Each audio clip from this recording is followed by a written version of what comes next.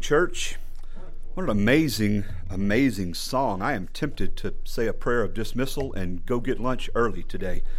That's a phenomenal lyric and a great reminder that we do serve a risen, victorious, glorious Savior. As always, as I come to exposit the Word of God, I appreciate your prayers, and I just ask that you pray for us as we work our way through this text today.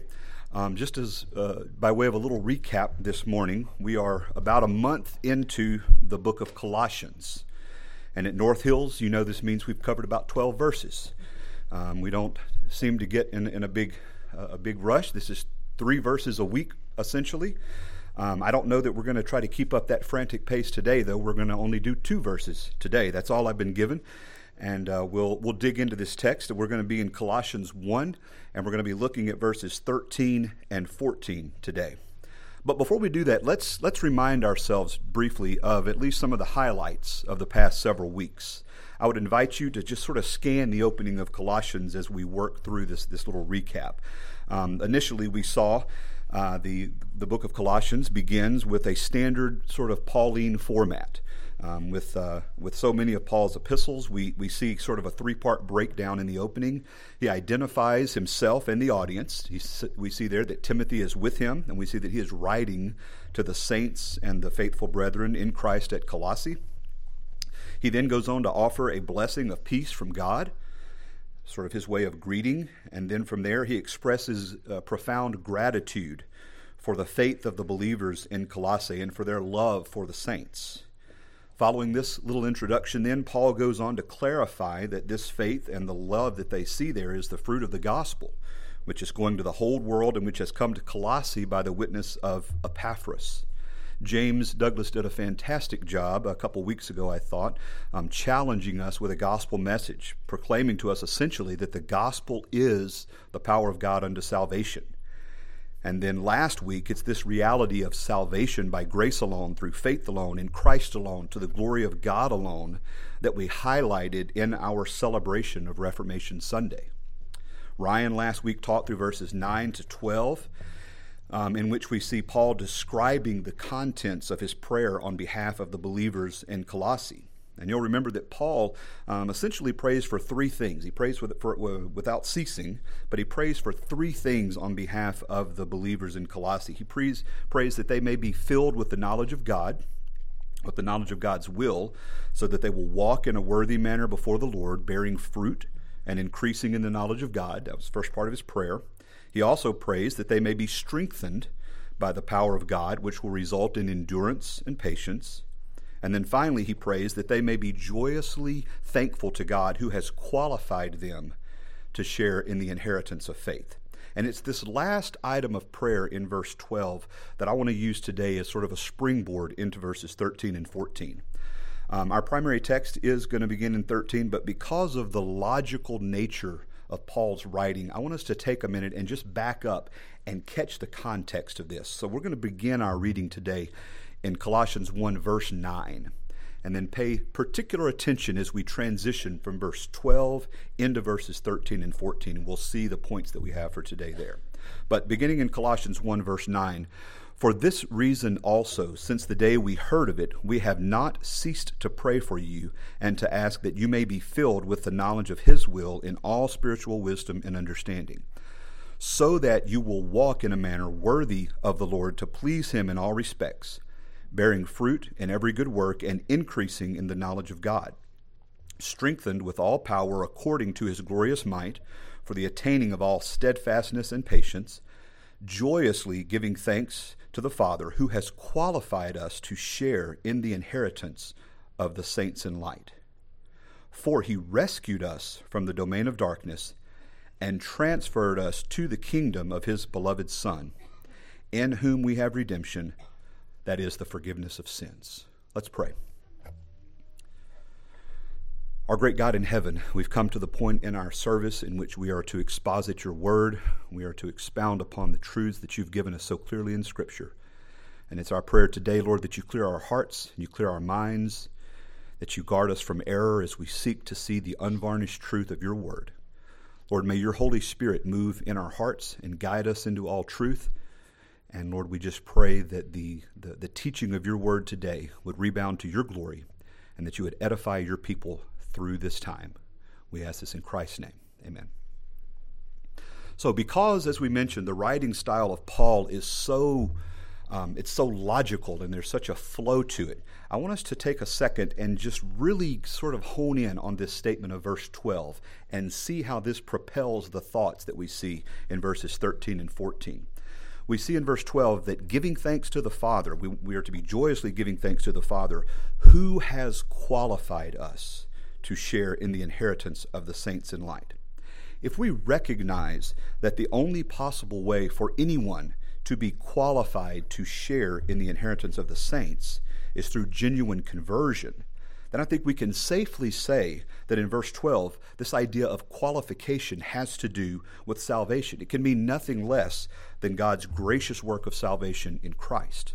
So then the conclusion naturally flows that all men are born in a state in which they are unqualified, and it is God who then qualifies them for the inheritance of the saints.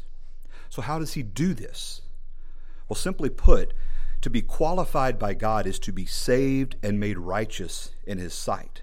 And in saving or qualifying lost people, verses 13 and 14 describe three divine actions that explain what it looks like when God qualifies believers.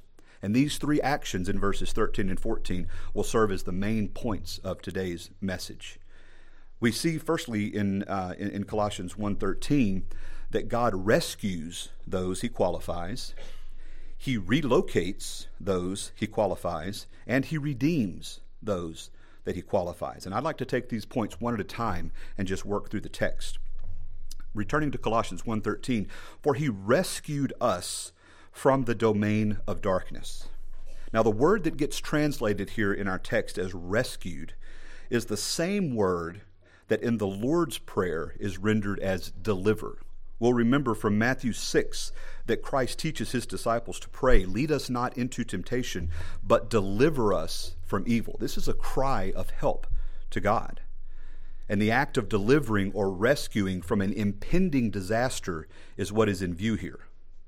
We also find this same word, this same idea in 2 Peter as he references Lot's rescue from the judgment of Sodom and Gomorrah. And I'd like to turn there. We're going to go to several places today in cross-reference. Go ahead and turn to 2 Peter chapter 2. 2 Peter chapter 2. We're going to read verses 7, and then we're going to skip to verse 9. Again, we're analyzing this word rescue. We're trying to get a sense of what God's word teaches about what it means to be rescued. 2 Peter 2, verse 7, we read here, if he, that is God, if God rescued righteous Lot, oppressed by the sensual conduct of unprincipled men, skipping to verse 9, then the Lord knows how to rescue the godly from temptation and to keep the unrighteous under punishment for the day of judgment. Now, I want us to note here that when the righteous are rescued from temptation, they are rescued from this domain of darkness upon which God will always pour his wrath. Sin will not go unpunished. God is a holy and just God, and would be contrary to the nature of God for sin to be unpunished. But that punishment does not extend to those he has qualified for the inheritance of the saints. Notice, why did Lot need to be rescued? He needed to be rescued because the wrath of God was being stored up for the wickedness of the people of Sodom and Gomorrah. So God simultaneously in this act rescued Lot because he was counted righteous in Christ and condemned the people, the wicked people of Sodom and Gomorrah. We can remember the back and forth in which Abraham was trying to elicit from God a number of righteous people that would be necessary to restrain the wrath upon Sodom and Gomorrah.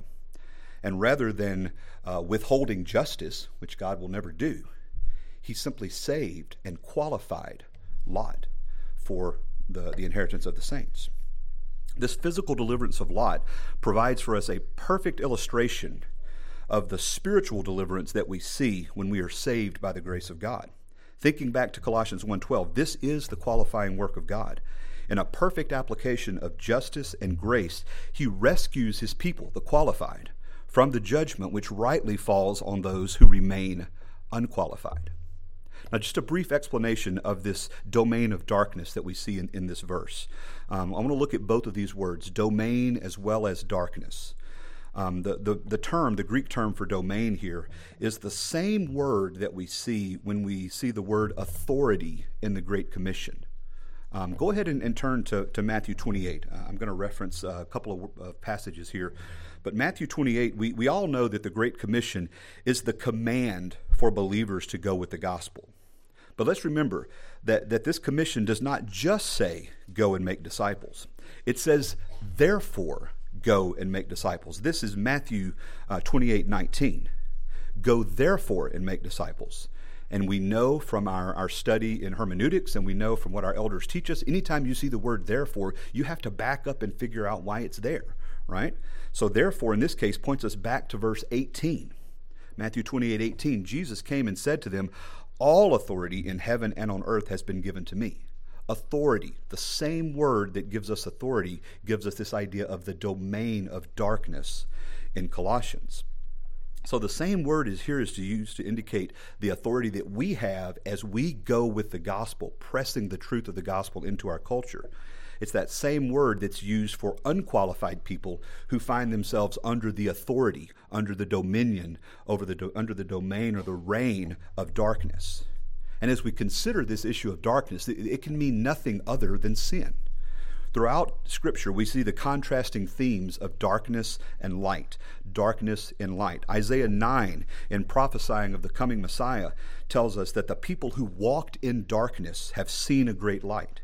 Those who dwelt in the land of deep darkness, on them has light shone. And Jesus even speaks of himself directly in these terms in the 8th chapter of John's Gospel. We remember Jesus saying, as he speaks to the Pharisees, I am the light of the world. Whoever follows me will not walk in darkness, but will have the light of life. And then the Apostle John in his first epistle also juxtaposes light and darkness when he proclaims that God is light, and in him there is no darkness. If we say we have fellowship with him while we walk in darkness, we lie and do not practice the truth. But if we walk in the light as he is in the light, we have fellowship one with another, and the blood of Jesus his Son cleanses us from all sin. So we see the two elements in play here, darkness and light. And this domain of darkness is speaking of the position that the unqualified find themselves in, the position that we ourselves found ourselves to be in prior to our conversion. So this brings us really to our second point. If we find ourselves in our unqualified state in a position of darkness, in a position of sin, we see in the second part of Romans 1:13 that God relocates those he saves. It says in the second part of Colossians 1:13 that God transferred us to the kingdom of his beloved Son. Now, I'm going to call this relocates because John likes for the points of the sermon to have the first starting letter. You've probably noticed he likes alliteration. So relocate goes with rescue, which will eventually go with redeemed. This is for John's benefit. He likes that's the way he likes his sermons to go. So I'm going to try to model that. But first of all, this relocation that we're talking about, this transfer, is not a physical or spatial transfer, but rather it's a spiritual change of position. Also, our new position, once God has qualified or saved us, is said to be within the kingdom of his beloved Son. And we need to make a few comments here regarding this idea of the kingdom of God's Son. And what I'd like to do is remind you of our recent study of the book of Daniel. Now, how many of you think that seems like it was a long time ago? It really wasn't. We were recently in the book of Daniel, and we were talking a great deal about the kingdom of Christ actually in the book of Daniel. You'll remember that God revealed King Nebuchadnezzar's dream to Daniel in chapter 2. And remember, there was a statue made of various materials that represented the Babylonian, Medo-Persian, Greek, and Roman empires, the 4 world empires that fell in rapid succession. This statue, representing the 4 kingdoms, was then toppled by another kingdom, which was represented in a stone cut by no human hand, which would then grow into a mountain that fills the earth. This stone is the kingdom of Christ, initiated in the ministry of Christ and continuing to this day. And all that are being saved, or as Colossians 1:12 says, all those who are being qualified for the inheritance of the saints. Now, because I don't want you to just take my word for this, and because I don't trust you to remember the sermons that were preached 6 or 8 months ago, let's turn to Daniel. Let's turn to Daniel chapter 2. I want to begin this reading in Daniel chapter 2 and verse 34. We're going to pick up at a point after Daniel has described for King Nebuchadnezzar the various materials within his statue. He's told him the dream that he saw. He's told him about the statue. And beginning in Daniel 2:34, Daniel begins to explain this stone cut by no human hand. So we read in Daniel 2:34, Daniel's words to King Nebuchadnezzar, "As you looked, a stone was cut out by no human hand, and it struck the image on its feet of iron and clay and broke them in pieces. Then the iron and the clay, the bronze, the silver, and the gold, all together were broken in pieces and became like the chaff of the summer threshing floors.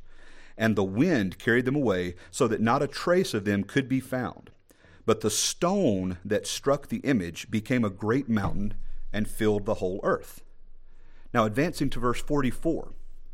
Verse 44, we get a further explanation of this kingdom of Christ, which at that time was to come, from our perspective, has already come. In verse 44, we read that in the days of those kings, that is, the kings of those 4 empires represented in the statue, in the days of those kings, the God of heaven will set up a kingdom that shall never be destroyed, nor shall the kingdom be left to another people. It shall break in pieces all these kingdoms and bring them to an end, and it shall stand forever, just as you saw that a stone was cut from a mountain by no human hand, and that it broke in pieces the iron, the bronze, the clay, the silver, and the gold. Okay, so we see this beautiful picture, if you will, of these 4 amazing kingdoms. The Babylonians, the Medo-Persians, the Greeks, and the Romans. These were 4 kingdoms that were unparalleled in their power and in their dominion over the physical earth.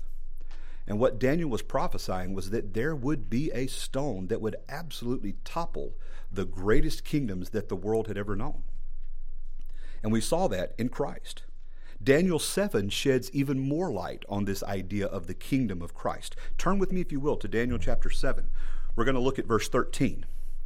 Daniel 7 and verse 13. And remember, this is the passage that deals with the Ancient of Days and the Son of Man. An exciting, incredible prophetic chapter in Daniel. Daniel 7 verse 13, we see that Daniel's vision was, he saw in the night visions, and behold, with the clouds of heaven, there came one like a son of man. Now you'll remember, as you read through the New Testament, Jesus' favorite designation for himself was what? Son of Man, right? Again and again, we see him referencing himself as the Son of Man. And that is a reference back to what Daniel is teaching here in Daniel 7. So, Daniel sees this vision, one like a son of man, and this might need a little bit more explanation. And I didn't mean to spend so much time on this, but let me just say this: we ask ourselves, what does this mean for one to be like a son of man? Well, Jesus Christ, of course, was like a son of man, but was he merely a son of man?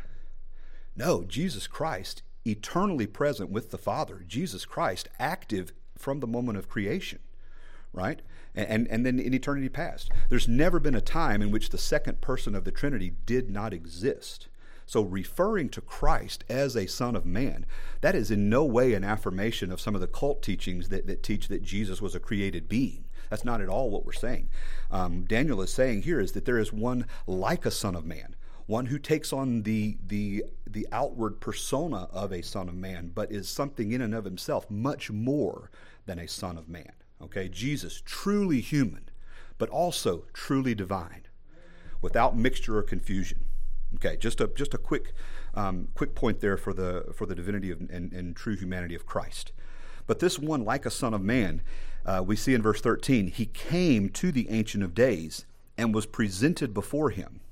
And to him, that is Christ, was given dominion and glory and a kingdom, that all peoples, nations, and languages should serve him. His dominion is an everlasting dominion, which shall not pass away, and his kingdom one that shall not be destroyed. The kingdom of God, the kingdom of Christ, will never, ever falter or fail. We see also in the New Testament, in the ministry of John the Baptist, that he was all about proclaiming and announcing the coming of the Messiah. The initiation of Christ's kingdom, that is. And essentially, John was saying, hey, pay attention. This is what Daniel was talking about. Matthew 3, verses 1 and 2, we see that in those days, John the Baptist came preaching in the wilderness of Judea, and his message was simply this: repent, for the kingdom of heaven is at hand. And in fact, the first recorded words of Jesus Christ's public ministry was a restatement of John's message. Following Christ's temptation in the wilderness and the short time that he spent in Capernaum, Jesus Christ's first words of his ministry were, in Matthew 4, repent, for the kingdom of heaven is at hand. The message of Jesus Christ was a message of the kingdom. The redemption of Jesus Christ was a redemption toward the kingdom of God. Finally, we see regarding this kingdom that there was a point in which Jesus was accused by the Pharisees of casting out demons by Satan. We remember that. Jesus refuted the Pharisees by saying that a house divided against itself will not stand. Essentially, why would Satan be casting out Satan? And Jesus said very clearly in Luke 11, if it is by the finger of God that I cast out demons, then the kingdom of God has come upon you. So the question has to be asked, did Jesus cast out demons as an example of his divine power? Absolutely. So according to the words of Christ, the kingdom of God had come upon them, evidenced by his dismantling the powers of darkness. So what I'm hoping that we take away from this as we look at the kingdom references in Scripture is simply this. When God qualifies his people in Colossians 1:12, he rescues them from the domain of darkness, but he also relocates them within the kingdom of his Son. This is a kingdom that was prophesied by Daniel, announced by John, and then actuated by Jesus Christ himself. Believers throughout history, including those of us alive today, become heirs of this kingdom because God qualifies us through the blood of Jesus Christ. So when we are relocated from the domain of darkness into the kingdom of God's Son, we are essentially adopted into Christ. And that's another wonderful principle of our salvation, of our redemption. Ephesians 1, verse 5, we see that in love, he predestined us to adoption as sons through Jesus Christ to himself, according to the kind intention of his will. And then in Romans 8, the beautiful passage of adoption, we see in Romans 8, verse 14, for all who are led by the Spirit of God are sons of God. For you did not receive the spirit of slavery to fall back into fear, but you have received the spirit of adoption as sons, by whom we cry, Abba, Father. It's a beautiful, intimate phrase there that indicates the personal connectivity from us to God. Verse 16, the Spirit himself bears witness with our spirit that we are children of God, and if children, then heirs, heirs of God and fellow heirs with Christ. This is what we're talking about when we're saying that God has qualified us for an inheritance with the saints. Well, the third point of our sermon today, returning to Colossians 1, verse 14, we see that not only does God, in his salvific act, rescue us and relocate us, but he also redeems us when he saves us, in whom we have redemption, the forgiveness of sins. So finally, this last example of God's qualifying work is one of redemption. To be redeemed, in the technical sense, is to be loosed from some binding debt or penalty. Okay? Now, this makes more sense to us, I think, if we will take a moment to comprehend the discrepancy between the perfect character of God and the flawed, sinful character that each of us has. Remember, every sin is actually a violation of the law of God. And simply put, the law of God is the absolute standard of God's infinite righteousness. So anytime we violate that standard, an infinite standard of righteousness, any violation of that represents an infinite discrepancy between the righteousness of God and our righteousness. This is why we say we simply cannot do enough good works to earn our salvation. The only way to satisfy this infinite sin debt, well, I guess there's two ways, essentially. People with an infinite sin debt can opt to spend an eternity enduring the wrath of a holy God. I suppose that's one way of satisfying that sin debt. But the preferred option should be option 2, and that is through repentance and faith, our infinite sin debt can be satisfied in the substitutionary atonement of Jesus Christ. Remember, Jesus Christ lived as Evan prayed this morning. Jesus Christ lived an absolutely sinless life. He lived to the standard that was demanded by the law of God, and he died anyway. There was nothing in the life of Jesus Christ that would have warranted physical death. But he endured that death as an absolutely innocent man on our behalf, so that his righteousness in his death can be imputed to those who God qualifies through faith. Okay? And we see this in Romans 5, verse 17. For if because of one man's trespass, that would be Adam, through Adam death reigned through that one man, much more will those who receive the abundance of grace and the free gift of righteousness reign in life through the one man, Jesus Christ. So when God qualifies us for an inheritance with the saints, he does so by redeeming us through the perfect sacrifice of Jesus Christ. The prolific hymn writer Fanny Crosby has beautifully expressed this joy that we feel at the idea of being redeemed in her famous hymn, Redeemed How I Love to Proclaim It. Redeemed how I love to proclaim it, redeemed by the blood of the Lamb, redeemed through his infinite mercy, his child, and forever I am. So as we come to the end of these 3 points today, there are some takeaways that I would like for us to sort of work through here, and some exhortations that I'd like to leave you with. We've seen that God's qualifying work for inheritance within the kingdom comes through Christ. It involves 3 divine acts: God's act of rescue, God's act of relocation, and God's act of redemption. But let me exhort you this morning with just a couple of things. When we look at the world around us, I think it's important that we acknowledge there are really only 2 categories of people on this planet. Especially around a time of the election, we tend to divide ourselves in lots of groups, right? We hear about getting out the soccer mom vote. We hear about appealing to people of this racial demographic, appealing to the college educated, appealing to the working class. All of these divisions are created. But in the most simplest explanation, there are really only 2 divisions within mankind. And no, they're not men and women, although that's a pretty important division. The division I'm talking about is between the qualified and the unqualified, the saved and the lost, the regenerate and the unregenerate. Everyone you pass in your day-to-day life, the people that you live with in your home, the people that you see at the grocery store, the people that you work with, the people that you attend school with or go to homeschool co-op with, every human being you encounter falls into one of these 2 categories. A category of being qualified by the grace that we receive in Christ, or the category of being unqualified by virtue of our birth into sinful Adam. And I think this is a sobering reminder to us. I think we have to start by asking ourselves some questions. What category do I fall in? Am I counted among the qualified? Or am I yet to be qualified? Am I yet to be converted and saved? Ask yourself that question. What does it mean then to be saved? Well, it means to reach a point of acknowledging your sin and repenting and turning in faith alone to Christ alone. That's the only way of salvation. But then, once we have determined if we are in fact qualified, if we are in the body of Christ, I think we have to ask ourselves the following question: what is our commission as saints? What is our commission as believers? We've referenced the Great Commission that we read in Matthew 28. But essentially, we have the unspeakable privilege of taking this gospel, this message of hope, to the lost. What does that look like in your life? Does that mean that you need to quit your job and go to the mission field? Well, for some people, that's God's call on their life. But for most of us, this means that the qualification of God that has placed us within the mercy and grace of Christ needs to be at the forefront of our mind. Everything that we encounter in this life should be filtered through a gospel filter. How do I need to react to this situation?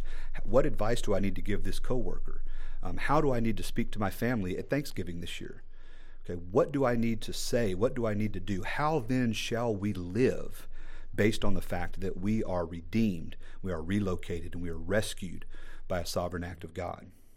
So today, my charge to you, my encouragement to you, is that we all seek to glorify our great God as we faithfully proclaim this message of salvation. We proclaim it with our words, we proclaim it with our acts, we proclaim it with everything that we do. May that be our focus as we go from this place today. Let's pray. Our God, we are grateful for this passage. We are thankful for the truth that we see in your word today. We're thankful, Lord, that we are the recipients of an inheritance of the saints. God, we're thankful that you have qualified for this, that you have taken us out of the domain of darkness, placing us into the kingdom of light, into the kingdom of your Son.